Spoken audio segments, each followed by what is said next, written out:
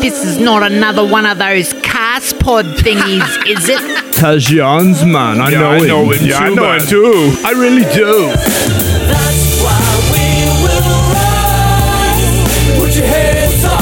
If you're proud of what you're doing, please stand up. Careful what you're doing and man up. That's why we will rise. To the skies we fly. Dodging the clouds and the satellites. Stay grounded at the same time. At the same time, if you listen to that, that's myself rapping. I go under the name of Dead Set, if you can check that out on Spotify. But don't worry about checking me out. Today, we're going to check out Frank Barker. He's part of the 10 podcast, but also he's a first-degree black belt in jiu-jitsu, and he has like 6 other belts in all other arts. Black belts, not belts, black belts. So if you don't know who Eddie Bravo is, Eddie Bravo is the dude who gave Frank his black belt. He also gave Joe Rogan his black belt. So it's a pretty big deal for, like, he's the baddest motherfucker in Australia, if you ask me. We talk about the lessons Frank learned over his life, some crazy stories. He's off chops. He's full of energy, excitement, drive. Oh, you'll never need to have a bloody Red Bull after listening to Frank, I'm telling you that. Anyway, let's take it away. But before that, I'd like to thank Will Darvo and all the people that sent in the mad messages about Innisfail's history last week. Mate, who knew about this area like that? Like, everyone's just like so excited and pumped. I'm going to get Kevin Mond on the end of the year with Will Darvo, and we're all going to get on and pump some more Innisfail history. But also, I ask you to check out the history of your own town, because, man, there's some crazy shit that would have happened in your area as well. So check it out. But let's take it away, Frank, mate. Thanks for coming. You're an awesome legend. Let's go. It's fucking raining. It's actually the second storm of the year just starting outside right now. Second storm of the year. Yeah, we had one last night. There's a big one starting right outside right now. Is that when you... is that like last time you got a lightning strike or something? Yeah. Hey, plug that in through your phone. Are you going through your phone? No, you're through your computer. Yeah, so I'm going into actually a Zoom recorder now because my computer decided not to work either. They don't want us to do this podcast, Frank. Yeah, so... Right, I'm just trying to be a player. Team player here for Australia. I've got no questions on me. The videos were great. I'm not going to talk to you now because or else I'm going to forget, and then I'm going to think I already told you, and then I'm going to miss out. Well, Frank, guess what? I've got all my questions are on this phone that I'm talking to you on. So we're just going to have to we're just going to have a yarn, mate. This is what we call a yarn. I'm starving. I just got off the bike. I've got to do another podcast. Fucking, let's go. Let's go. Well, we're 2 minutes deep already.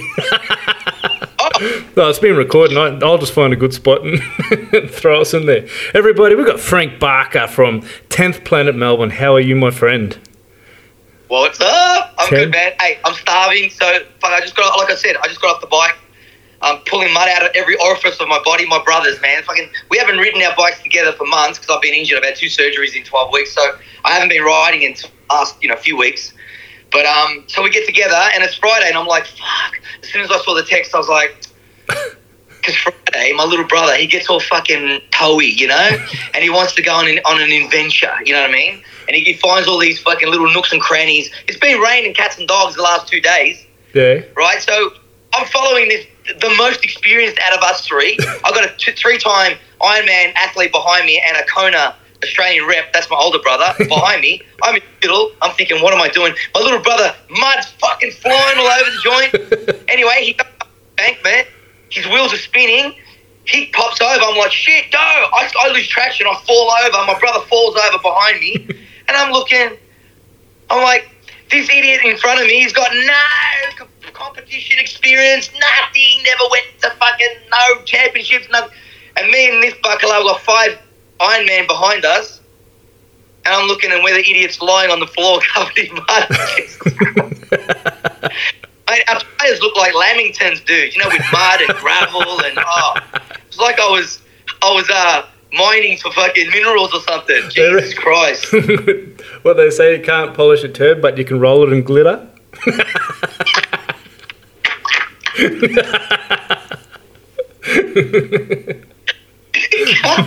That's a ripper.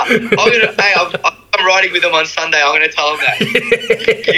You can't polish up a turd, but you can roll it in glitter.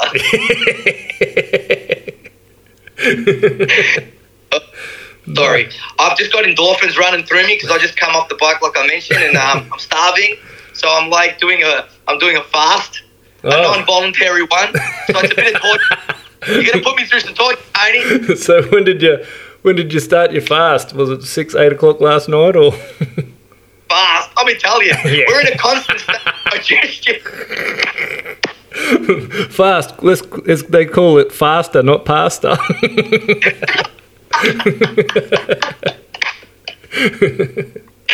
Oh, this is going to be terrible podcast, I tell you.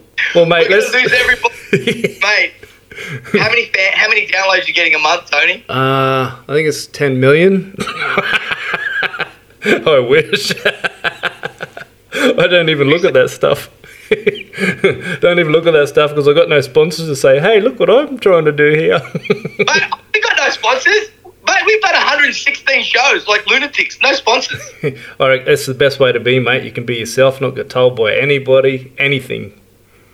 Yeah, but you know that 110 million, that Rogan money, that's not bad. I thought it was 160. That CCP cash, bro. That CCP coin. Woo! Bottomless, bro. Yeah, bottomless. No, all right. Let's. How much fucking do they have? How much fucking money does China have? Yeah, I don't know.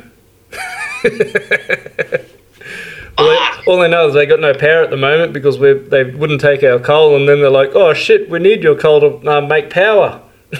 And now they're like, oh, we'll take your coal again. Double or nothing, motherfuckers. Double or nothing. But Australia's too nice. They try to play too nice all the time. Who just told them that we don't want your coal? And then all of a sudden we want it again, and we got to play nice. Fuck them.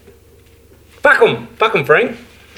Every time I drive to the dojo to clean it every day, because you know when nothing's moving, it's just it dust dirty. Settles all the time, and it's shit. So I have to go in there every night, and I get a couple of hands to come and help. It's a big place, you know. So on the way to the dojo, all over they've got these over the freeway. They have these signs, you know, these big electronic signs, just to let you know traffic ahead, watch out, alien invasion, the whole thing, right?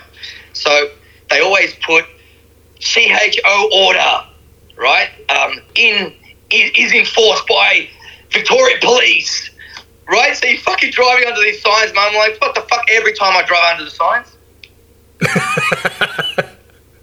the middle finger.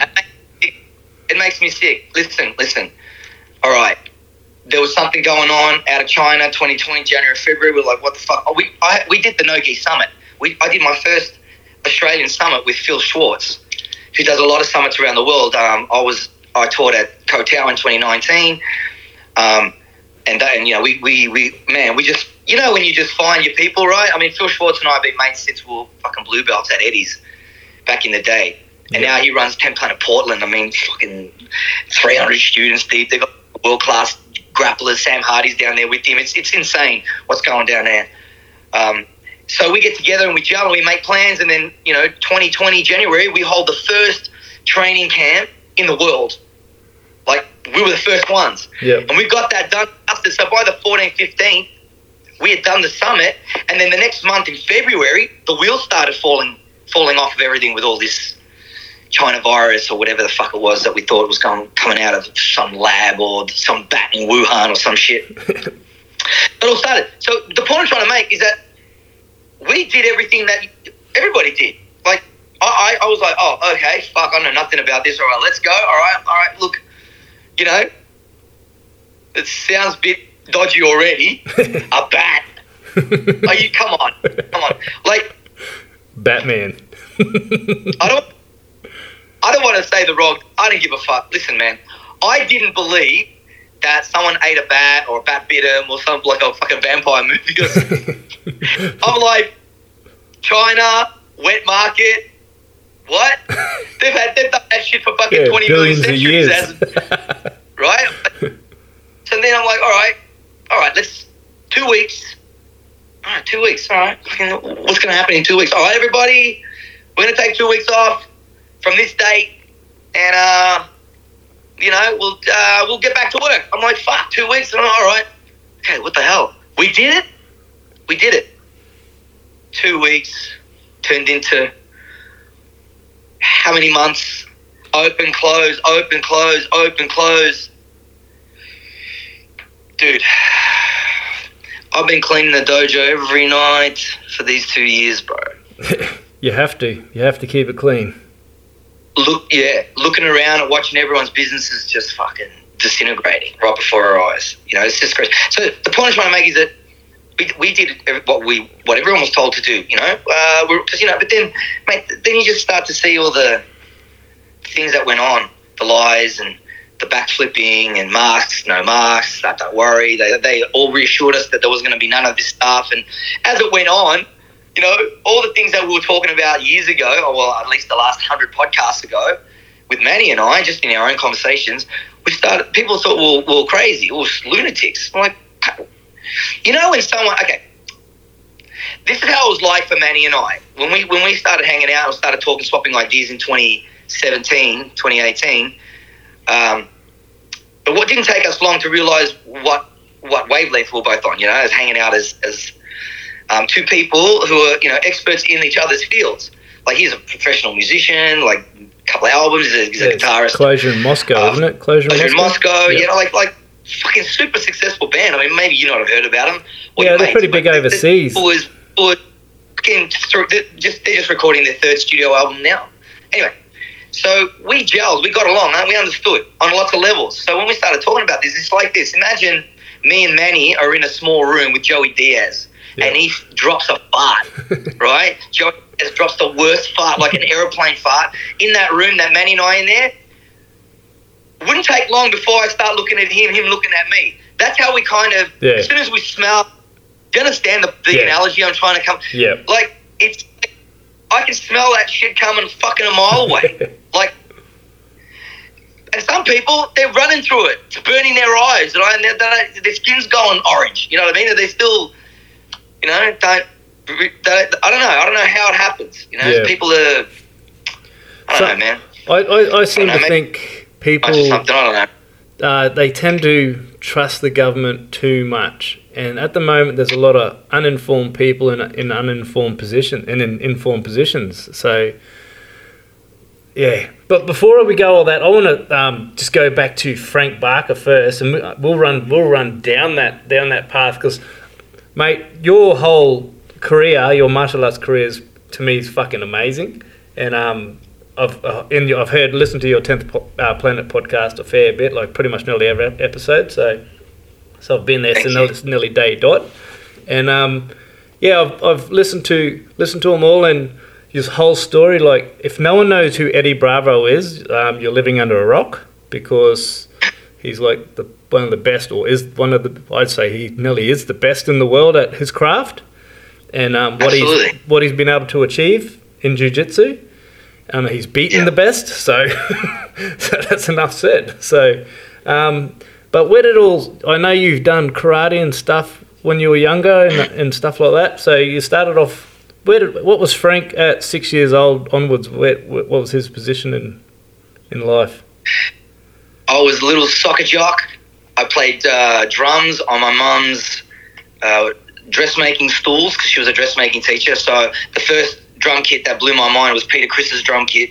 And I saw a film clip called Shandy.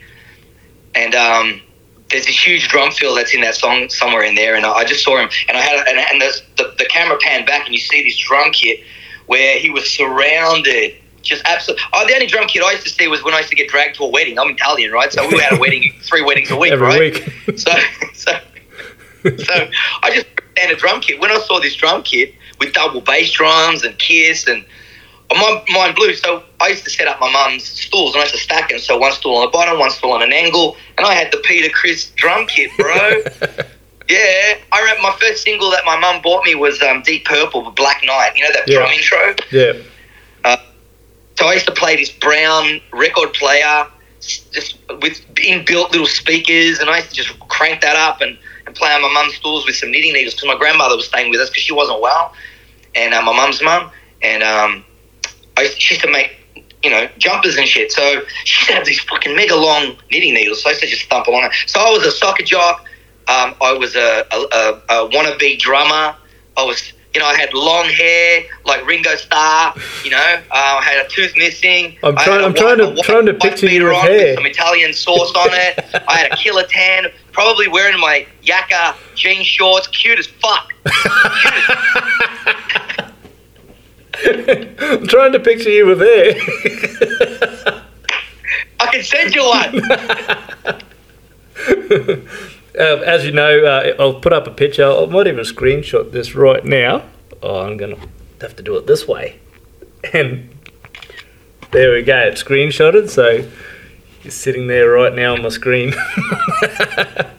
So, yeah, no. So you're a little drummer. So I did hear a story in your last podcast about a girlfriend you had that you wanted to push her off the fucking bridge. No. That's what I was waiting for you to say. No. Listen, I know I've had a lot of head kicks, but I haven't got a memory. I've got a good memory. Very good memory. Anyway, I sat her on the pillar of the bridge. Like you do. Yeah. You grab your girl when you're fucking, 22, 23, and you grab their nice little hips, and you sit them up on there, and you kind of just, that's what was going on, bro. I wasn't going to throw no one anywhere. Let's just get that straight. That's what you want to... I'm trying to get it out of you. That's what you really wanted to do after she said what she said. I told you. We broke up in that second, dude. It was like the Thor dropped his hammer and just hit Cupid right in the side of the head, just flatlines Cupid, right? Out! Yeah. Gone! So she pretty much told you, you're going to get a real job, and we're going to get married and have 30 kids or something like that. But look, yeah. man, look, she was me. She meant well for me. She wanted good things for us, right? Yeah. But in her mind, that was what happiness was. And in my mind, I'm like, yeah, I'm going to be going driving a truck or whatever I'm doing, 9 to 5, if there's such a thing, and we know there's no such thing anymore. Yeah. And I'm going to make it. Yeah, and I'm going to come home in my overalls, and I'm going to crack a beer and just stay home all day. What about, mate, I was into everything. What? Nah, and I was just like, nah, that's like this. All I saw myself was like this. Big frowny face. Cry. Yeah, she was a great girl. I got nothing bad to say about it at all. She was cool, super cool and, beautiful and intelligent. But try and tell me you're going to do this. Oh, I am going to look everywhere I can, around it, under it, through it, fucking, can I say all of it? Over, under, around, and through. Yeah. I'm going to fucking... Going to weave. Dude, mate, I did not want to work for anyone. I worked it out really quick. Really, really quick. I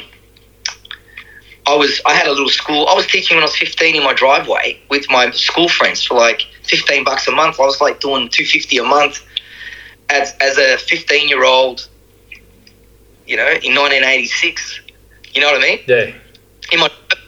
And then, I opened my own little school down the road from the dojo, and it's only down the road, let him go. I was only 16, and I was running that, paying customers. I had 40, at my peak, I had like 42 students. I'll never forget it. And then I had that until I was 17, I was in year 11, and the teacher asked me to do a maths. There's a little side story. Just to give you an insight into where I was thinking, early on. And with that story of her going, you're going to just work like this, no way. Because I already had years of success, a little bit of taste of success. I remember I was in general maths, because all the maths I wanted to know about when I was 14, 15 was cash. Show me, chopper, where's the cash? Where's the cash? That's all I was interested in. The only mathematics that made sense to me, and no matter how many zeros, was fucking Ferrari money, Lambo money, fucking Italian soccer champions money. You understand? Like, Juventus, like fucking money. That's the only maths I was interested in. So I was in general maths with my best mate, Packer. And the teacher lays down an assignment. says, all right, we're going to imagine we have a business. Pick your business. You need to list all your liabilities, all your assets, the money you take in, and you got to do it. Just make it up. You following me here? Yeah. You following me here, Tazians? Yeah. You following me? I'm just checking my bloody, see if it's still recording. You better be. Fuck, I'm not starting again. I'm starving. Anyway, so I look at Danny, and I'm not even paying attention. I'm looking at the requirements of the project, and I'm like, this is going to be the fucking easiest math project ever, right? Ever. Anyway, no shit. I go, I've got a business. I've got a lease. I've got insurance. I've got real cash. I've got real students. I've got real equipment and real rental expenses, electricity bills and shit. And I'm like 16. Not many kids The those local days. primary school, bro. I did a project. I took photos of my equipment, photos of the dojo, people doing karate. I was a freestyle karate black belt back in the day. From 9 years of age to 29. Yep. Yeah. For 20 years, I was a freestyle third-degree black belt in the BJC, the Bob Jones Corporation, the Zendokai freestyle karate movement through the 80s. Oh, Bob Jones. Fuck. I've known a couple of people who do Zendokai, and they rate all that high, and it's pretty much one of the most dangerous forms of karate. Like just the.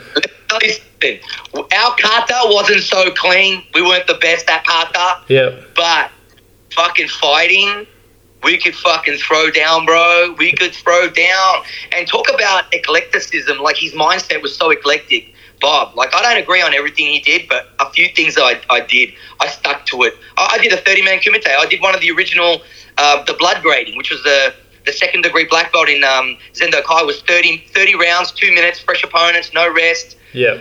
Barely against national rated Commonwealth level kickboxing champions, like no weight classes, like no grappling, just, kickboxing, elbows, no takedowns.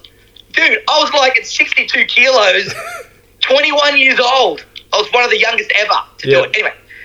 And by the way, all of Bob's boys, no matter what state, they were all on the big doors of the big clubs, mate, all fucking year long for years and years. They would do all the festivals back in the fucking early 80s, late 70s, all that fucking shit, down Sunbury, down here, in the outer regional areas of Victoria.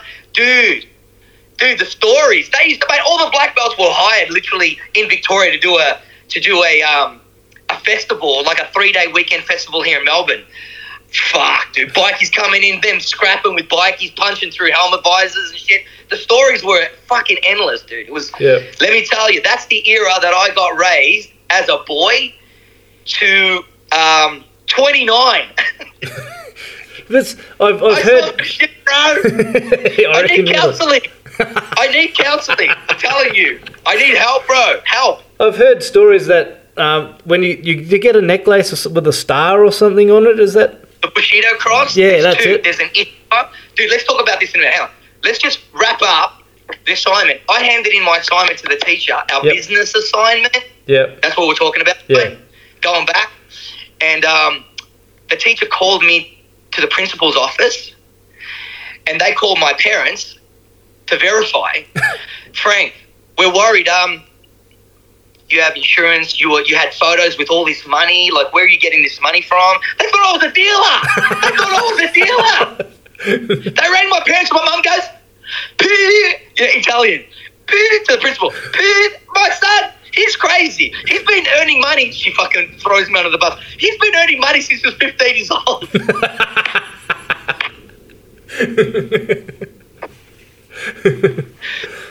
So, mate, anyway, my dad owned a milk bar, Rocky's Bread House, Moreland Road, Brunswick. The heart of it was like Little Italy before Lygon. It was just before outskirts of Lygon. Yep. Out of North Alton there. Yep. And as a 4 or 5 year old, he used to put like a couple of $100 worth of 1s, 2s, and $5 notes. This is 75, 76. Yeah.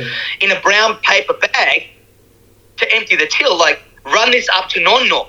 My grandfather used to live maybe 250 meters on Moreland Road in those massive terrace houses that are worth fucking $3 million now, right? Double story. He goes, run this to Nono, he'll know what to do. I'm like, all right. I didn't even care. I wasn't nervous. I didn't care. I thought it felt like I was carrying my lunch. It looked like I was carrying my lunch. Yeah, that's probably the best thing to do is get your kids to do it. They haven't got anything precious. And then he used to point me. He used to see me out, have a look, point me, and go. And he used to push my ass, like push me forward. And I used to fuck. Like Gallipoli. The runners in Gallipoli. I was running, dude. Anyway, do you know how many times he sent me on a smuggler's run? My dad, mate. Fucking, he put those ideas in my head, mate, straight away. That's a good story. Sorry. One quick story. Sorry, someone was trying to ring me. How do I, shit. Can I block phone calls? How do I do that? Yeah, I don't know. It's not popping up here. Yeah. Oh, okay. Yeah. All right, cool. One time, we're in a hurry. I jumped in my dad's old Valiant. It was a Valiant Chrysler. It was olive green. It had fucking steel louvers on the top. It was disgustingly awesome, right? It was disgustingly awesome, right? Anyway, it's like 1975. He used to have a money bag. Like, it was bananas when I think of it now. He used to have a white money bag from the bank. He used to put all the 20s, the 10s, the 5s, all the notes rolled up and like a bandit. Dude, my dad was gangster when it come to rapping cash. Yeah. He was like on. I think of it now, and I'm like, fuck, dude, because he used to like it, man. He used to like it. Bloody, he used to like that shit. Would it look like the piggy bank in the Squid Game? I haven't seen that dumb shit. Anyway, listen, don't interrupt my story. I'm starving. Listen. So this bag is like the bag. Imagine the cartoons, the Looney Tunes cartoons, and there's a money bag and it's got a big dollar sign on it. That's what this bag was exactly. So anyway, my dad was in a hurry. So he goes, quick, we've got to go. So I closed the door and the money bag was sitting on my left hip. So I closed the door and it was just barely ajar. But I was shitting my pants. My dad was yelling at me, mate. My dad looked like a fucking giant to me when I was 5 years old, right? Right? Yeah, loud, screaming Italian. Like, fucking, I thought I was going to die every day. Like, it's no biggie, right? So I just closed the door and we took off. He took a right-hand turn. The door swings open. The money bag's on my hip. I'm falling out the car, grabbing the money bag. Money fucking going across Moreland Road. Peak traffic. My dad's fucking driving the Valiant. He's grabbing me by the hand.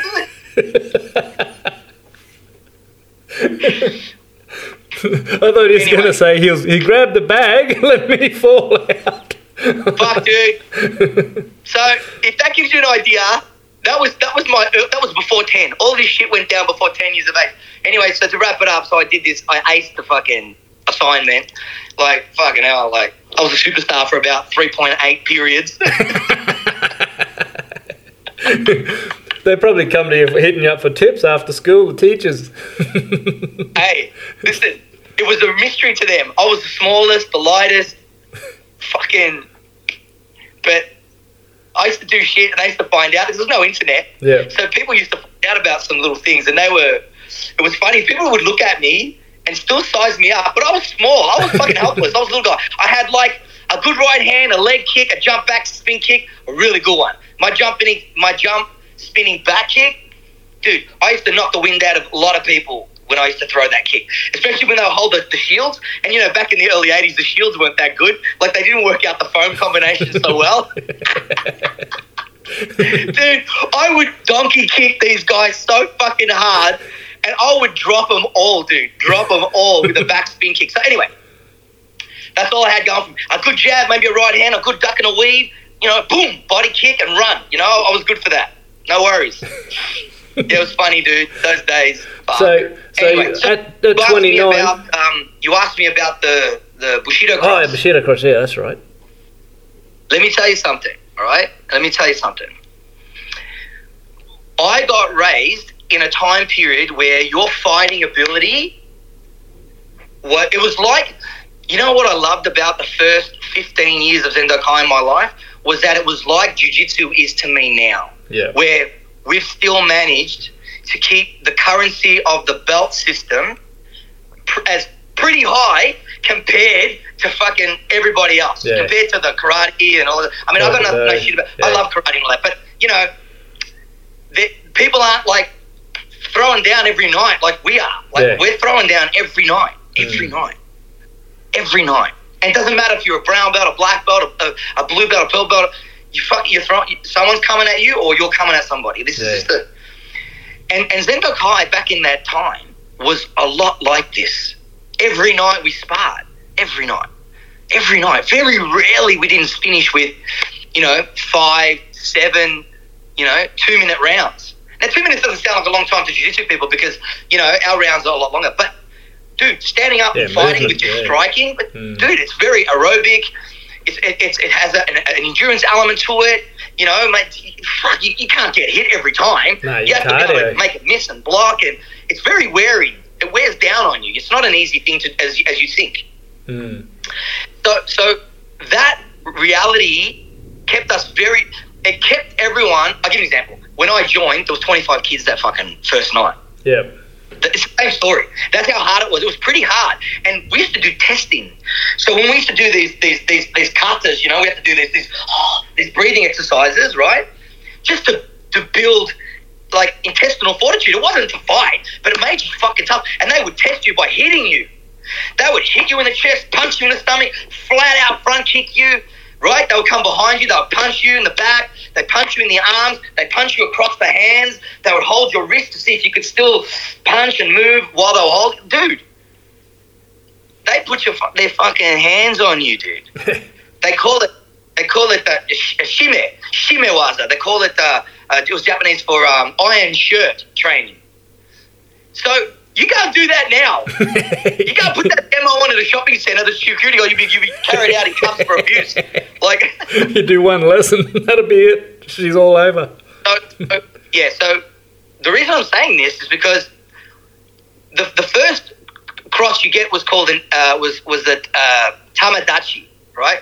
There's an Ishua cross, which is the female equivalent of the Bushido cross. Okay, they're like a warrior. It's a gift that you get that we say you're a team star, you're committed, you're dedicated, you have good skill, great skill, you're a great teammate, great person, you're working on yourself, you're nice, all those great qualities, you're loyal, you've been training with us for 4 or 5 years, you compete, you're proud, you understand what I mean? Yeah. Like these qualities. So at first when you're underage, when you're under like 16, you get the tamadachi is like a longer version of it. It's like a rectangle cross. Yep. And when you come of age and you get the Bushido cross, which was was given as a silver cross, you were an adult. So you'd proven yourself as a worthy male in the Zendo Kai system. You're probably a black belt at this stage, and you're probably a black gi. And a black gi symbolized like toughness. You were given as a gift. You're presented with a black gi. So the black gi is something you always wanted. Number one, I used to like mixing and matching my gi, a black belt with my black pants with my red stripes, and then my black gi and my silver cross, and I was fucking ready to go, bro. You know what I mean? My mum always taught me, you may not be the best on the tennis court, but by golly, you're going to look like you're the best on the tennis court.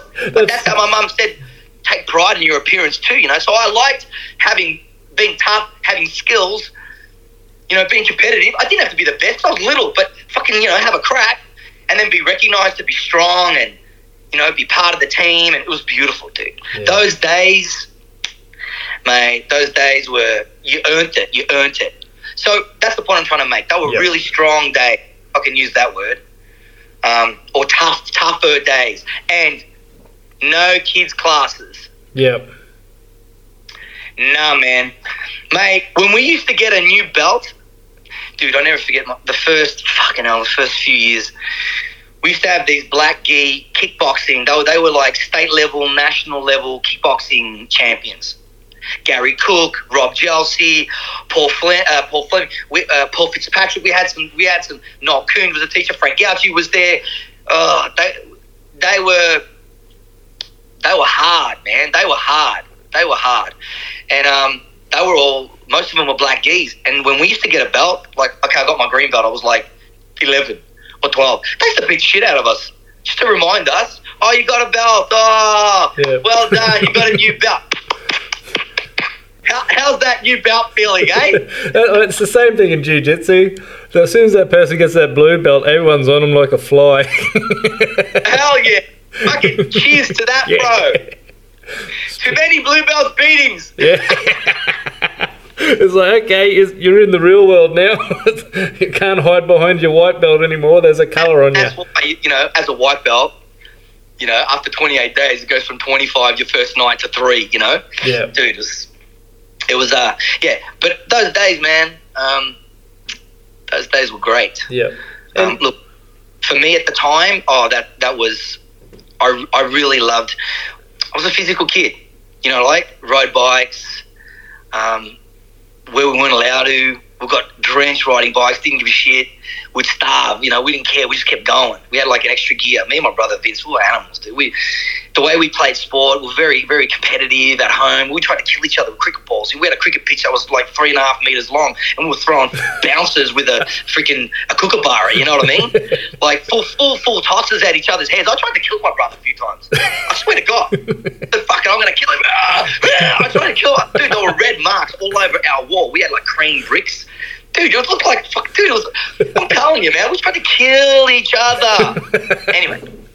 So I wasn't going to die. Like, no matter what I did, it was hard. I wasn't going to die. Yeah. I wasn't going to die. But, so we were hard nuts and we loved them. We were super active. So, you know, I just loved that. You know, my brother kind of didn't like the physical close proximity type stuff, the thought of fighting. It scared me to death. That's why I wanted to do it. I was like, fuck, at least if I can get good at this, I'll be scared. At least I can fucking throw a couple of good shots, you know? And, you know, invariably I did, and I learned some valuable lessons and made some lifelong friends. I still am in touch with our chief instructor and my original first martial arts teacher, Sensei Noel Coons, is a 6th degree black belt now, and he's moved in and he's moved on with other projects. He's doing a lot of classical martial arts, and we see each other, you know, once or twice a year, and sometimes it's a funeral, unfortunately. You know what I mean? These days, everyone's getting on. It's been a long time. So, you know, 42 years. So they were a little bit older than me, of course. So they're a little bit older as well. So, but they're all still training, man. They all still value exercise and taking care of yourself. That's and, what I want to hear. Protecting injuries. Don't come back too soon from injuries. And yeah. So I listened to everything they told me. I was just one of those students that you didn't have to fucking tell me twice. Actually, I could actually make the rest of the paragraph in my head, like, before they would even come out. Like, I kind of knew where they were going. I had this knack of kind of feeling where the rhythm of the conversations was going, even as a young person. You know, I actually never gave myself that much credit as a young person, but I think in my own simple way that I was probably shy about to admit, especially being a young person and being, you know, small and everyone's big and dangerous, as a protective mechanism. But if I look back now, I actually approached things quite maturely regardless of my age, because I understood things really soon, like hard work. My uncles were into soccer, athletics. My mum's brothers, my God, dude, these guys were like state level representatives for their school. They ran at Olympic Park. Me and my brother ran Olympic Park. We all did. All the boys ran Olympic Park. I think my brother's relay team actually held a state record at one stage, you know what I mean? Like, yeah. And they pushed us hard. They played tennis with us. They taught us soccer. They come over on the weekend and push us. We did drills in the backyard. Like, my brother played soccer at a high level right up until 18, 19. He's a Kona Ironman triathlete. I've done 2 Australian Ironmans. Yeah. He's done 2 Australian Aussies, and he's done a World Championships as well. So Kona's in Hawaii. You know what I mean? Yeah. I don't know if I'm rambling, but I don't know. Yeah, it shows like your family and how good just like the upbringing and how like just, you know, it's got to definitely come down to your parents to put all that drive in you as well. So it's my mum played A-grade squash until I think she was like 39 or 40 or something. Yeah. My mum, mate, the worst sporting moments of my life was, I played tennis for a long time. I played tennis from, I want to say 10 years of age. I still have a hit now with my daughter, and I'm still pretty capable, but I played until about 20. I played a good solid 10 years, competed, like constantly competed, played A special as a 14-year-old. I played in Victorian like schoolboys tournaments, like the big tournaments in the state. My mum, man, she and my uncles, they were very sporty and very like raised us on World Cup, Olympics. If the Olympics were on, man, and Australia won the swimming, and they'd be standing there with their hair wet with the koala with the gold medal, and the flags went up. I'd fucking stand up. Like, I would stand up, bro. I'd get all choked up, like in my own mind. Yeah. I used to watch. One day it's cricket. One day internationals. Pakistan, India, Sri Lanka, West Indies, Australia, England. You know, like the good old glory days of cricket. You know, Rod Marsh, Dennis Lilly, Jeff Thompson, Jeff Marsh. All those guys, Alan Border, Booney. all of them, right? Dave's got Booney with a big gut. Like, how do you fucking do that shit, right? He's a legend. Yeah, like, man, I was just, summer, I was in the 3-foot pool, come in, wet, wringing wet, watermelon marks on my face, sitting cross-legged on the couch, getting yelled at because I was wet. Like, I was a little prick, you know what I mean? I was a shit of a kid. But getting into that, from 29, when did you start your jiu-jitsu journey? Is it 29 onwards or? That's a good question. Yeah, because, mate, if no one knows, you'll know now, but Frank's a 10th Planet black belt. His belt was given to him by Eddie Bravo, and as I said at the start of the podcast, he's just an absolute fucking... Not too many people get given a belt by Eddie Bravo, so you've got to be pretty proud of that. Without a doubt, the most magical moment in my entire martial arts career. Look, even I mean, Ironman 2003 was phenomenal to finish that race. I went through so many battles that day. I don't even know. I was so hard on myself. I went 10 hours 13. 10 hours 17 rather on my second attempt. I went 10 hours 47 in my first. But anyway, it was heartbreaking, but it was one of the most elevating, self-discovering experiences of my entire life. You know, being out on the road for 10 hours plus, you know, at 80, you know, from 85 to 92% maximum heart rate for the entire day. Stuff that. You know, with 1,600 other athletes. It was tough. But just to draw a parallel, I'm just trying to draw a parallel, you know what I mean?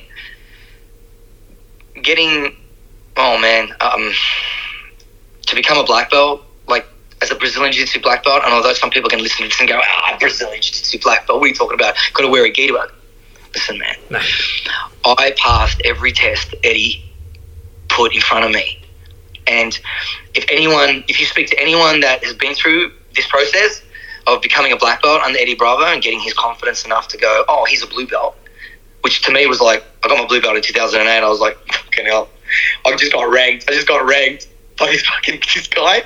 Like, what the hell, on my third trip? And then when I got my purple belt in 2009, it was a year later, but that's a interesting story in its own. So it wasn't 1 year. It was longer than that. But anyway, you make progress in the least expected moments. You make the most progress. Yeah.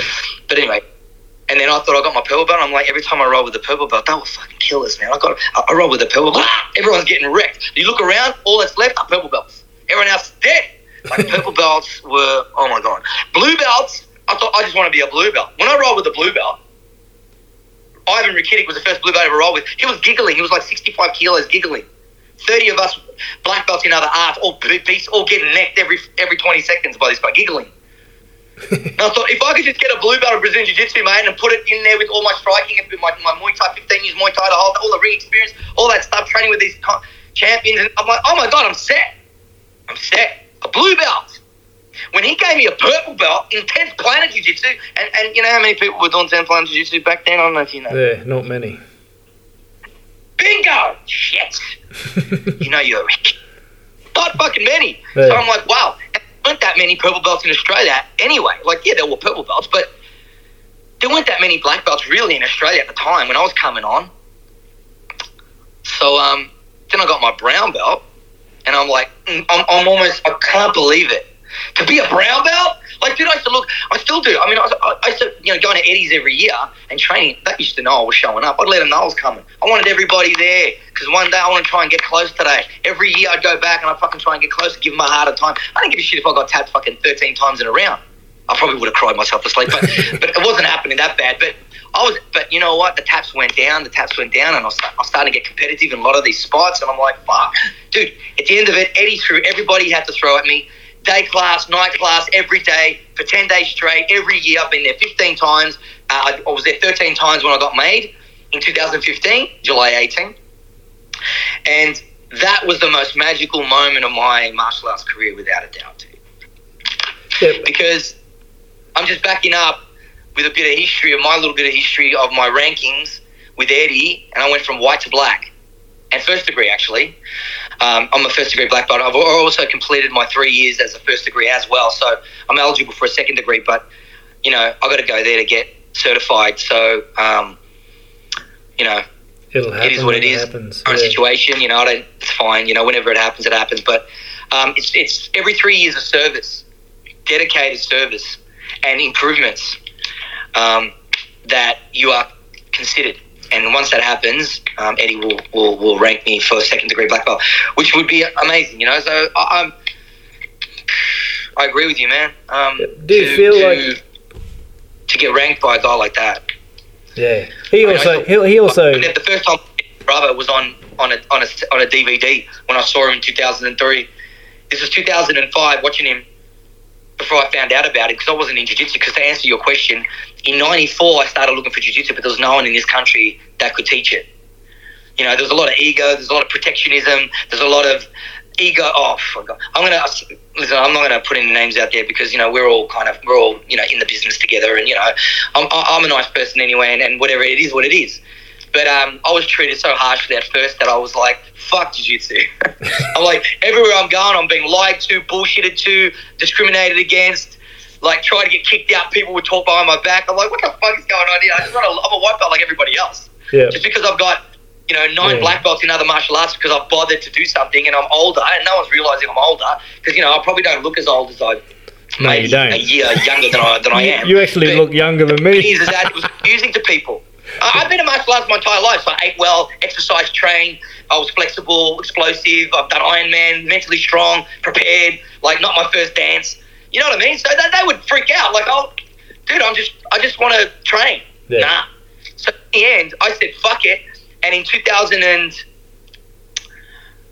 94, I thought, screw this. I went and did some other classical martial arts I wanted to throw myself into Japanese martial arts, like deep into Japanese, the Japanization of martial arts, like an authentic dojo. I got raised in church halls, youth group halls, community halls, high school gyms.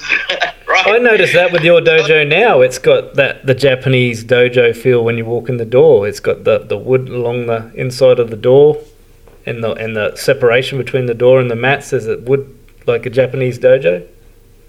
Yeah. Me and some of my awesome students of the past, we made that. We cut all that out ourselves. We made them all. All the banisters upstairs, downstairs, we did it all ourselves. Yeah, that's awesome. So I did Aikido. I did Aikido for 3 years, got my black belt in record time under Michael Field Sensei, he was the most prestigious Australian Aikido and highest ranked Aikido black belt in Australasia, under Morihiro Saito Sensei, who was the guy that spent 23 years with Mori Ueshiba Sensei back in the day in Iwama, which is a Japanese prefecture. Sorry, I just got another call. Over in Japan. So, as usual, I always try and find the best people that I can afford or I can get to, right? So I spent 3 years in the dojo, and, man, I learned how to break fall properly, how to really protect myself from having my arms broken. We do neck throws, head throws, like nasty shit. Like, the way in which Aikido is presented these days, look, I've been out of the loop for a long time, and I could be talking shit, but I don't hear about Aikido, blazing, trails in fight situations and, street situations. And you only see it in a dojo, where people are pretty compliant. So, but weapons, footwork, ukemiwaza, which is break falling, trained under a Japanese trained sensei. He hated me. But he hated me. There wasn't a day. Listen, I love him, and he's passed away. He passed away a couple of years ago. God rest his soul. But I think he cared about me, but he fucking made my life so hard. Every day I was in the dojo, he put shit on karate, striking, kickboxing, Muay Thai, and he would look straight at me, and I was sitting on my, just taking it like a fucking champ, just boom, boom, boom, boom, boom. I'm like, my dad's Southern Italian, you got fucking nothing on that motherfucker. I don't give a shit. So I got my black belt, dude, and he pulled me out for a couple of demos, and my Aikido started taking a real hard line because I started training with Patrick McCarthy Sensei, which is the most prestigious or authoritarian. He knows, he's an encyclopedia of the traditions, the civil fighter traditions, the growth, direction, evolution, where they were made here, thrown there, who trained with who, right up to modern day. Oh my God, so decorated kickboxer. He was among the first wave of submission grapplers back in the day. I'm talking back in the day, dude. And it prepared me so well for what was coming with Sensei Patrick, man. And it was like an MMA tradition in a gi. Yeah. You know what I mean? Yeah. Dude, we had collegiate wrestling, striking, Western boxing, catch wrestling. Dude, when I started getting when I started getting into 10th Planet, it started to filter through. All of our Koruchinati, which is I'm a 5th degree black belt and a lower master's level instructor in that, and directly trained under Sensei McCarthy. Man, this guy, I'm getting phone calls. Sorry. Stop being breaking my well known. Damn it. Anyway, sorry. I'm sorry if this is shit. Anyway, so back to Aikido. My Aikido sensei pulled me out. He liked the modern version of Aikido, more flowy and all that stuff. But I liked the Yoshinkan style a little bit, where it was, coat hanger him right on the face, not under the chin, across the clavicles. No, I wanted to decapitate people. That's what I wanted. And my training with Sensei Patrick started to have this edge in my Aikido. I was starting to really put my shoulder in, and I was going hard. I wanted this to work. Like, fuck this, He pulls me out for a demo. I give him my arm, and he fucking puts a second lock. It's called a Nikyo grip. Anyway, it's a real bad wrist lock. It's a real bad wrist breaker, dude. He cranked that on so freaking hard. And then another time, I was 5 days out of my wedding, right? 5 days. He's gonna break your ring finger off. We've got. Okay, so see, I got married on the 8th of November. So if you train 1 minute on the 1st, you're charged for that whole month, right? Yeah. I just got my black belt the week before. And I show up to my first black belt class. It used to be called the Yudansha class. Yudansha in Japanese means black belt class. Black belts only. Yep. You understand? Black belts only. And we trained hard. For 1 hour, we're trying to murder each other, right? I swear we tried to murder each other, right? There's about 35 black belts. Now, it was my first class as a black belt. I'm getting married in 5 days. And he was invited to my freaking wedding. You know what he does? Yeah. And I love him for this. He was such a badass motherfucker. He really was. No, he really was. I wish I could give him a gift. I would get him a wallet and put it with the bad motherfucker written on it, from Pulp Fiction. BMF. He definitely deserves one of those wallets, bro. Anyway, he pulls me out and he goes, ski, so I had to step in and fucking do a, fucking one of these. And he hits me with it's called a Yamazuki. Excuse me. A Yamabuki. Yamabuki is the 2-mountain fucking... It was an Iriminage. And Iriminage is one of those, those Steven Seagal moves where he grabs him behind the neck and he draws him towards him, and then he just fucking boom! He just and then he just coat hangers him, right? Those moves? Yamabuki, there's nicer ways to do it, but no. I went straight in, and he just went over the top of my punch and just fucking decapitated me, dude. I was like this 5 days before my wedding. No makeup's gonna fix that.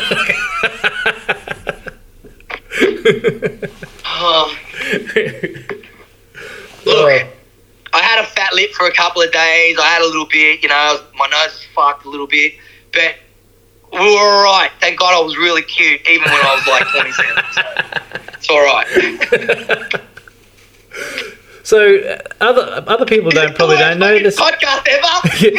Whatever 2.8 fucking fans you got following, they're like, fuck this. I'm never listening to this ever again. Oh my God. Because also, Anyway, Joe Rogan. I don't know. Joe Rogan got his black belt off Eddie Bravo as well, didn't he? Mhm. I remember seeing Yep. that on. So Yeah, man. Rogan got his black belt under Eddie as well, and oh man, it's just to be. I got to tell you, since I was a blue belt, I would say to my guys when we'd lock up at night, always the same thing. Lights go out, the dojo spotless. Lights go out, they all go out.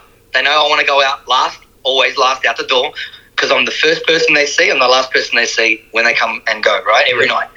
So I turn around, I kill the lights, and then your eyes kind of adjust. You can see the wet of the mat because we've just cleaned it and wiped it down. And I got windows, so you see some light, the moonlight coming through, so you kind of see a little bit. So I stand there, I look at the front, I look at the lineage chart, the lineage photos across the top of the dojo, all the boys. I take pride in trying to deliver I try and do my best every night, and they keep me honest. So a little bow, walk out the door. We close the door, and since I was a blue belt in jiu-jitsu under Eddie, I used to say to them, if it all ended tomorrow, this is like 2009, like middle 2009, even as a blue belt. And I say it every night to myself. I just go, I just remind myself. If I was just to say to myself as a blue belt, if it all ended tomorrow, I swear to God, Tony, I swear to God, I've had such fucking moments in my career with so many psychos. I swear, so many, dude. Honestly, right? I've been in California after training. It was like 2009. It was like 2008. It was probably 2008, 2009. Eddie. Oh, we've lost you here for a bit, Frank. There he is.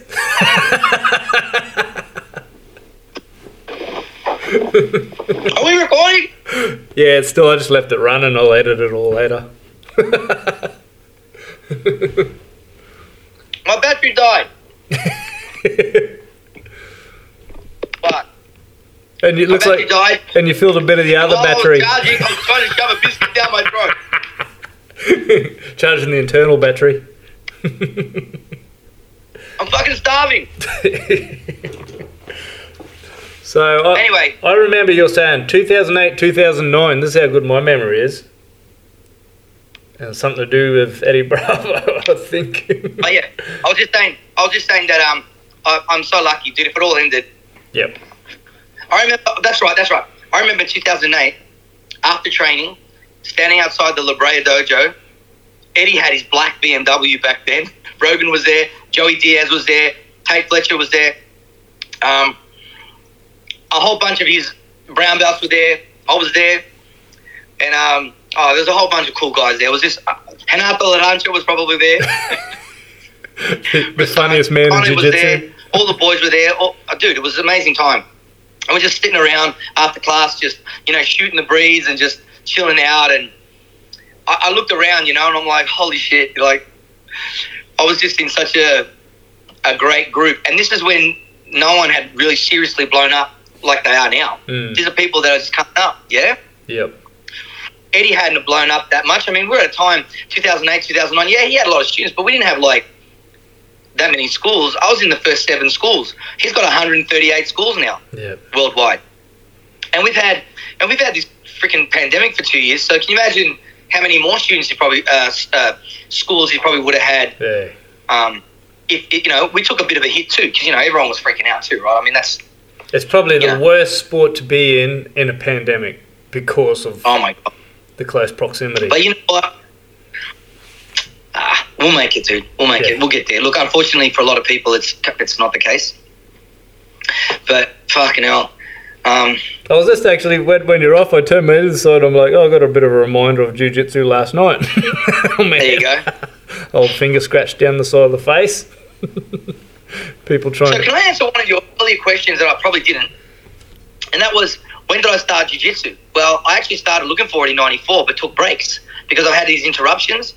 But after my second Ironman 2003, that's when I said, you know what, I need a project here because I'm just going to keep running like Forrest Gump. I'm just going to keep going until the wheels fall off. So, and there was a lot of pressure on my marriage too because in those 2-3 years that I was training, it was like Olympic style level training. So I was training under an Olympic coach, athletes that were world class, some of the best athletes in Australia. He was head coach of the 92 Barcelona track and field team. My triathlon coach, Tony Benson. Yep. And he was an Australian representative. He was like top 3 in Australian running.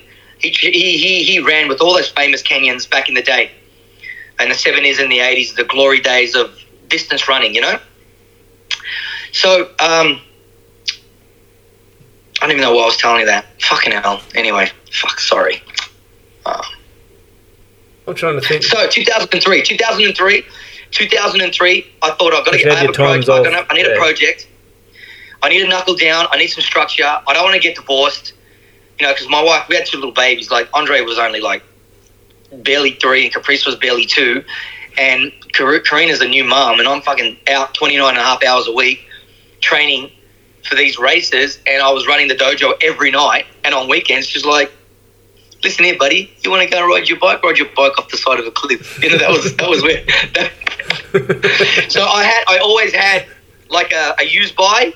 So we had agreed that 2003 April was going to be my last Ironman, but I could do some half course, some half Ironman and some short course racing and stuff that wouldn't take me away that much, and I could keep my fitness up and a healthier, more realistic, being a married person and with young kids and a business might be a good idea. So anyway, so 2003, I started 2005. I was a blue belt in the gi, and then I stumbled across Eddie's story. And 2006, I was in LA, and since 2006 to now, it's been 15 years. This past September that I've been with Ed. So, and to the people out there that don't know the difference between like 10th Planet and the normal, like what do you call it, IBJJF or IBJF, whatever it is. Rules is Eddie Bravo's style is more, like we call it no gi, so you don't wear a gi, but it's a wrestling look. You got the wrestling tops, but you also, Eddie likes to wear the gi pants still when he rolls and stuff usually. So yeah, I do too usually. Yeah, because it would. I'm guessing it would help with the grips and like you can sort of hold on to people, but they can hold your legs. That's the only thing. That's the only difference. They can hold you when you can't hold them. A good way to think about it is if you look at Eddie's fight against Hoyler in 2014. I was there. And in 2014, the gi pants actually made those electric chair sweeps easy. Yep. For Eddie, easy. But when he put him in the vaporizer, because Hoyler was allowed to grab his shit, that saved his leg from being completely torn off. Seriously. Yeah. Seriously, that guy is so tough and so gritty and so courageous to not tap to that. Dude, let me tell you, man, you don't have to grab my toe and pull it down that much in a vaporizer for me to tap. No. My knee, it's like a toe hold, a calf slicer, a heel hook, oh God, all at the same time. It's just so nasty. Yeah. And Eddie, if you listen back to a lot of interviews that Eddie has done, he really talks himself down a little bit as an athlete goes. Like he downplays his athleticism. Yeah. Let me tell you, man. In 2004, what I saw in him when I showed up a week before the Hoyler rematch and trained. Can you imagine that last week, that last 8-10 days at LA? When Eddie's getting ready to fight Hoyler and people are flying in from all moons around America. Josh and I were among a couple of few internationals. We made the trip over for it, and we scheduled our training trip to be right when Hoyler rematch was at the end of our trip, so we could just party and. Dude, it was so nuts, dude. Can you imagine the talent that was on that mat? We were just like, this is fucking unbelievable, dude. Well, how much you would have learned in that week? I was a brown belt. Yeah, you would have learned so much in that week as well, just from being on as well. And after the fight, we learned a lot after the fight because Eddie just started spewing out all this data that he had collected from it that he hadn't done before. But the way he was C-cupping that knee, that was something he hadn't done before. How easy those electric chair sweeps were. Just pulling guard the way he did. It seemed like, why would you do that against one of the best passes in history? But it was phenomenal, dude. But like I said, Hoyler grabbing the gi really saved his ass in the end. Yeah. And but the clinching style of 10th Planet Jiu-Jitsu, leg entanglements, body pyramids, rubber guard, the truck, our back game, our mount game, our triangle game, our knee belly game, our side control attached twister side control, our north-south. I mean, if you just look at the warm-ups alone, we put it up there for everyone to see. We don't even hide our secrets. We just put our playbook up on our blackboards in our dojo so everyone can see it. We take photos in front of it. But, there's so much work that goes into it. So, yeah, the gi pants definitely helped Eddie enormously. And they help me every night. I wear ankle sleeves. I wear a knee sleeve underneath my gi pants. I wear gi pants and a rash guard. And because, who said you can't wear gi pants? You can wear gi pants at ADCC if you want. Yeah. Did you know that? Yeah, I didn't know that. Yes. It's just a submission tournament. But now they just want to wear boardies and no shirt and be tough. Because it's hard, dude. It's hard to get control of everybody. And the other thing is always see the 10th planet. Every 10th planet person wears a 10th planet gi. There's not too many, not gi, the rashi. So they're always representing 10th planet whenever they're out on those mats. Mate, every legit, loyal, 10p soldier out there, they all rep the rash guard, bro. Why wouldn't you? If I've had sponsors say to me in the past, I said, yeah, but you got to have 10 Planet logos on there, or else you can't do it. It's going to be mainly a 10 Planet rash guard, and then you just put, whatever you want around it. No worries. There's no way are you going to see me in a rash guard without the 10 Planet logo on it. Yeah. No way. No way. No way. I've been caught out a couple of times. We have photos online, actually even on my website. We just launched a brand new website, by the way, so 10thplanet.com.au. Go check it out. It's sick. Great videos, great highlight reels, great photos of Eddie doing seminars, photos of the dojo, just great stuff. And 10th Planet warm-ups. 10th Planet warm-ups on Instagram is a good one to follow as well. Yep, at 10p warm-ups as well. That's a ripper. If you want to see, I post daily on that. Just a theme of the day, But they're all on there. They're all marked A1, A2, A3, A4. They're all there. There's also the Instagram TV little click. You can click on that Instagram TV button, and I've actually put some little recordings off MTS, just a couple little here and there, just talking about warm-ups, talking about half guard, talk about mentality towards training, and I always try to throw some of that stuff out there for people to get a more little snippets of what Eddie's about, on the mat when he's teaching, and why it's so sought after. Well, and he's remarkable. From the outside looking in, all I notice is everything, like you said, everything's written. It's all on the wall. You follow that, you'll get to the certain position. You put the time on the mat, you will get there. Other gyms, you turn up, let's just do this today. What are we going to do tomorrow? I don't know. We'll just see what happens the next day, sort of thing. And it's good to see that everything's just there. You can follow it. It's the ABC and all that. It's there. How are you? You know how vast jiu-jitsu is? It's like a big tree. In every position. Yeah. That I know, he knows. Dude, it's the... We write it up because it's how hard it is to keep it in your head. You go crazy. The good thing... It's so technical.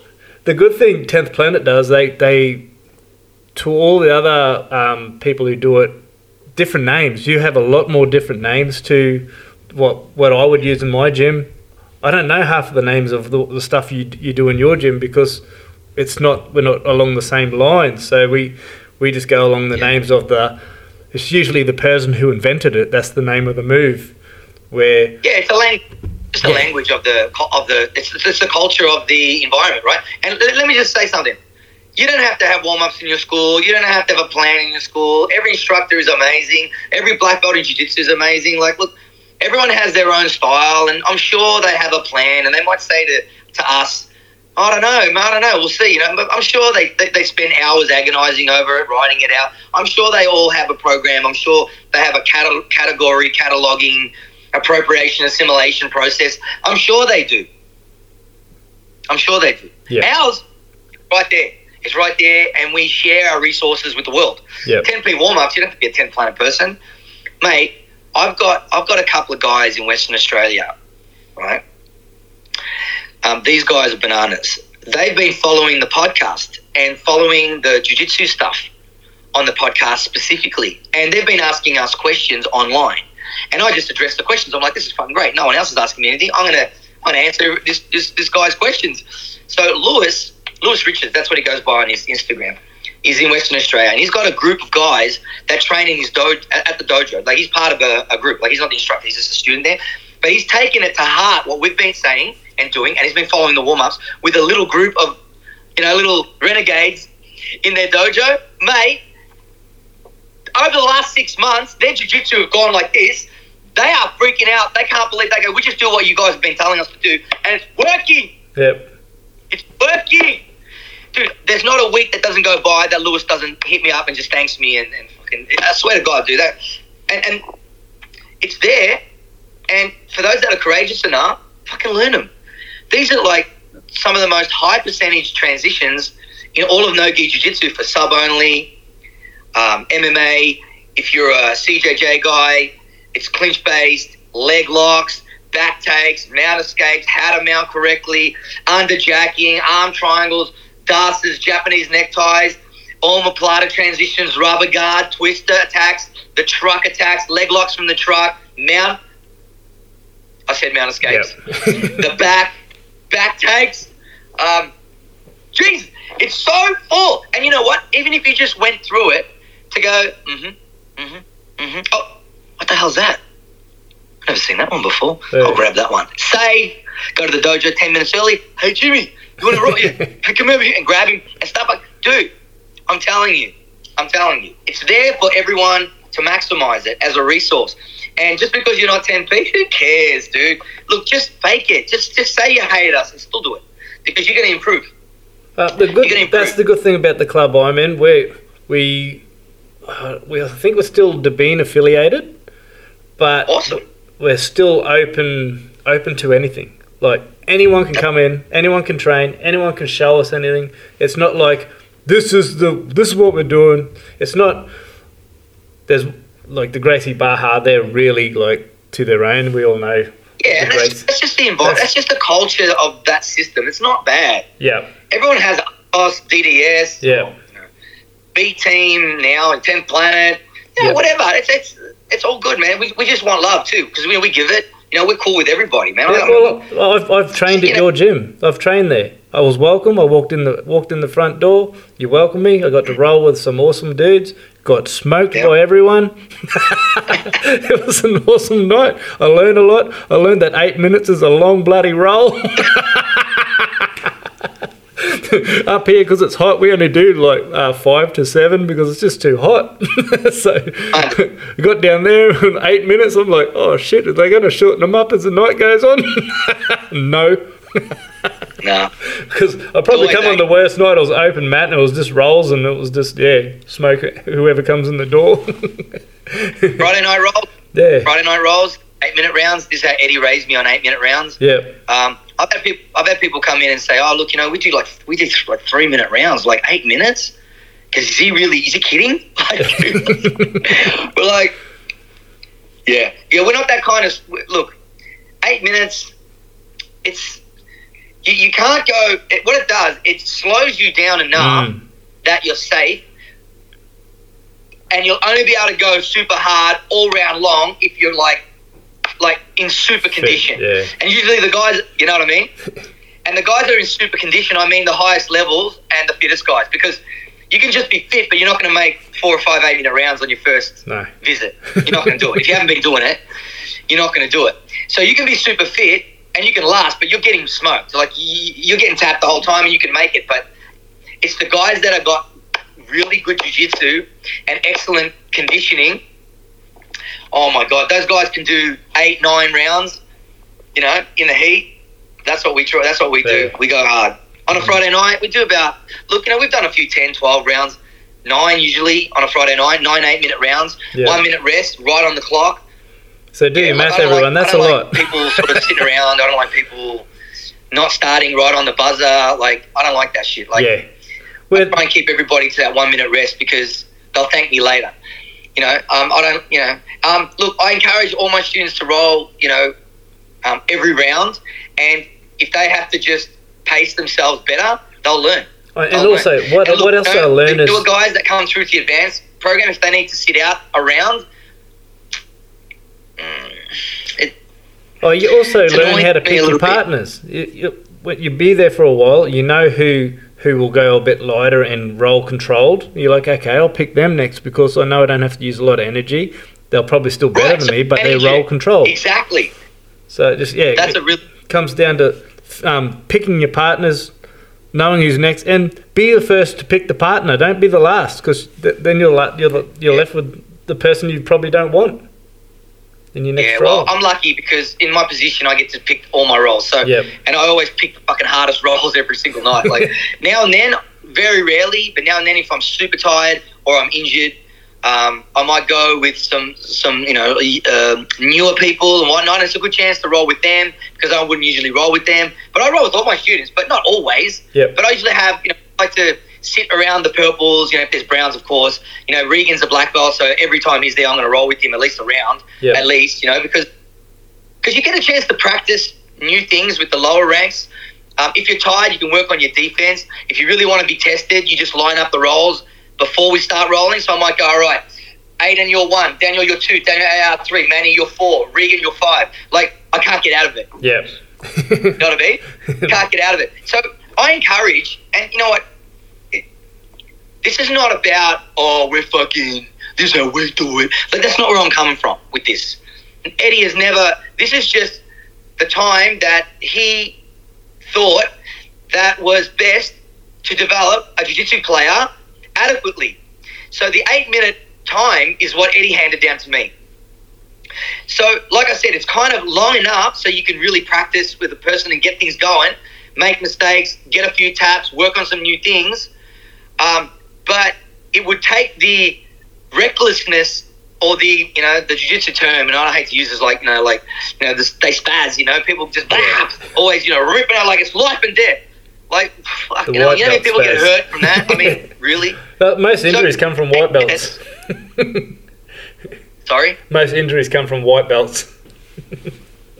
So the 8 minutes is good because then I can just sweep and pass, and then I can just put a couple of heart stoppers in there. I just put some wedges in and just wear them down with a bit of pressure, and then they start to relax. When they start to relax, then I start to make a move, get a tap, start again. And look, the first one might take a couple of minutes, but then taps 4, 5, and 6 come within the next 3 minutes. You know what I mean? So you just have to learn. Look, as a jiu-jitsu person, as a higher level, you have to learn to maintain that. You have to learn to deal with it, But this is just about training. This is purely about training. And being uncomfortable is a big part of training.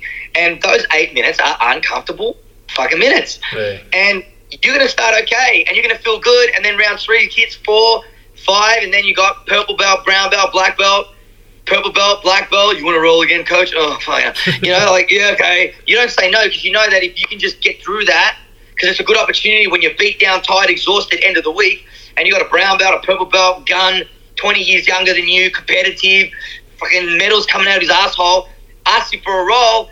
That's like a great opportunity for me. It's like, oh my God, he's bigger, stronger, younger, accomplished. I'm dead. I'm tired. Fucking hell, 8 minutes. Let's go. If I can survive and maybe get something going, I'm gonna be like, fuck. You know what I mean? Because it's you just have to learn to use every aspect of the dojo to make you better. And if you're not rolling with the light guys, the fast guys, the heavy guys, the real technical guys, the dangerous leg lockers, but just when you're in trouble, you're not short tap. If you're not short tap, look, it's uncomfortable for some people.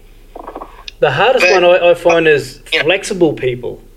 They're some of the hardest people if they got technique to beat in any move because their flexibility stops Like, especially get someone in side control, you think, oh, I'm just about to get a knee ride on here, then the leg comes out of nowhere, puts it over your head, and before you know it, you're in a triangle. And You might be in a buggy choke. You know, there's a new choke going around, that buggy choke. Yeah, the Rotolo brothers.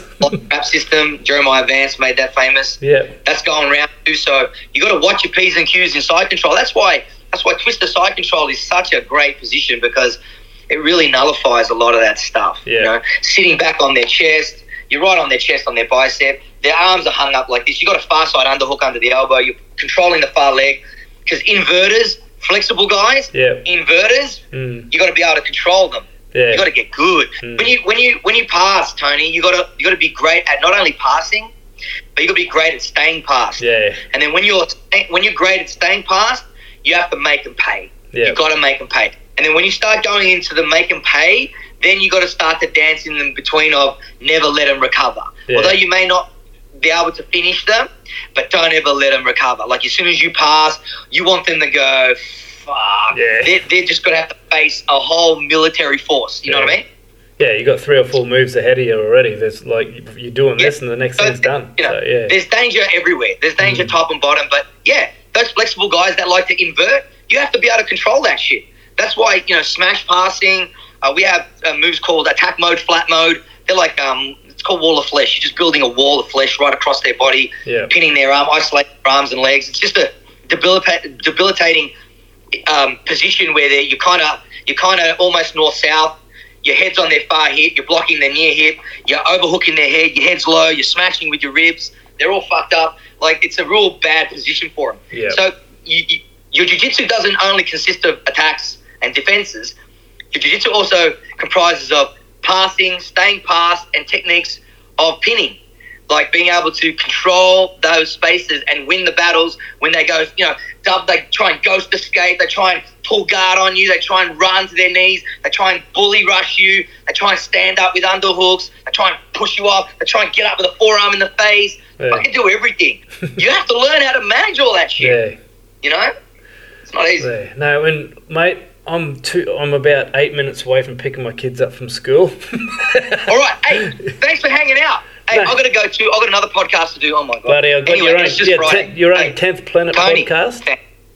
And, mate, I'm going to have to get you back on, because we were going to talk about something else, but we didn't go down those lines. So it was good to hear your versions of how you were brought up and all the little naughty little things you got up to when you were a kid. But I'm definitely going to get you back for round 2, because we haven't even spoke about all the jabs and all the crap that's been happening in Melbourne and all the stuff you've had to go through. Like, I'm so lucky. I live in North Queensland where I had to wear a mask for 2 weeks. That's the worst it was. So I haven't been through none of the shit most people in this country have been through. So it'll be good to hear your side of the story from pretty much the epicenter in Melbourne, what seems to be. So yeah, belly of the beast. So mate, it's so fucked, bro. Yeah. All you got to know that it's so fucked. It's so fucked. So if you want to hear, if you want an informative podcast that is not going to hold back bullshit, listen to the 10th Planet podcast. Especially the last one, it's number... Not the 10 podcast, and I appreciate where you come from. 10P? It's called the 10. The 10, podcast. is it? 10, sorry. 10P, 10 podcast. Sorry, it's 10 Planet. 10P on Instagram, is it? Or is it the 10 podcast on Instagram? It's a 10, TEN podcast on Insta. Yeah. So check all that out. And the last one, number 116, I listened to the other day, had a lot of informative stuff on it. And even the one before, number 115, had a little snippet from Tony Robbins that really stood out for me. So have a listen to those two, and we might even get Frank back on, and we'll go over something. Even have a listen to the Joe Rogan podcast that he had on just the other day. He had a fellow who's a CNN reporter on pretty much... he's a top doctor in reporting on about it, and Joe Rogan stumped him on a few things, so have a listen to that one as well. Interesting times, without a doubt. Go pick up your kids. I appreciate it. A big shout out to all of you out there that have supported the 10th Planet movement in whatever way, shape or form. We appreciate your support. I'm on Instagram under 10th Planet Melbourne, so you can go follow me there. There's some stuff I put up there, some training stuff and some videos and fight stuff and UFC stuff. And anyway, check it out if you want. I'm on Facebook as well under Frank Barker. You can go there, or 10th Planet Melbourne. We have our own Facebook. Also, our website is 10thplanet.com.au. It's pretty killer. Go check it out. We've worked hard on it, and we're super proud of it. So go check it out. And don't be afraid to hit me up in the DMs and let me know what's going on. If you've got questions, I've got too much time. I do nothing all day. I just train and stuff like that. I'm just really lazy. So I need something to do. So please. Really lazy, just train all day. Just really lazy. Thanks a lot, Frank. Frank, you're an awesome friend. Thank you, Tony. Have a great weekend. Thanks for having me. And I'm going to speak to you again. See you, mate. Later. Bye. Thanks a lot, Frank. It meant a lot for me for you to come on my podcast. So thanks, buddy. I want to talk a bit more about Frank's podcast. It's called the 10 Podcast. He does it with Manny Zanelli, like I said. It went from a jiu-jitsu podcast to all the fuckery and misinformation around the current epidemic. Over a year in lockdown in Melbourne, Frank and his friends and family have been through. His small business has been nearly devastated. All the people in the area where he lives, his small business has been devastated, all because of the misinformation and misguided people are in the positions they're in.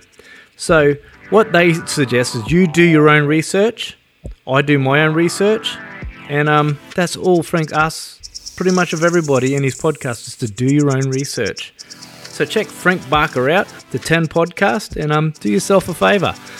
This podcast is brought to you by Fishskins AU. I want to tell you something. My young fella caught his first trout wearing the latest Fishskins shirt. He's excited. I actually helped him fillet it. He actually filleted it mostly himself, and he packed it away, and he wanted us to eat it that night. He was so excited. So I think I've turned someone into this mad keen fisherman that just doesn't want to stop, just like this music. Bam. See you later.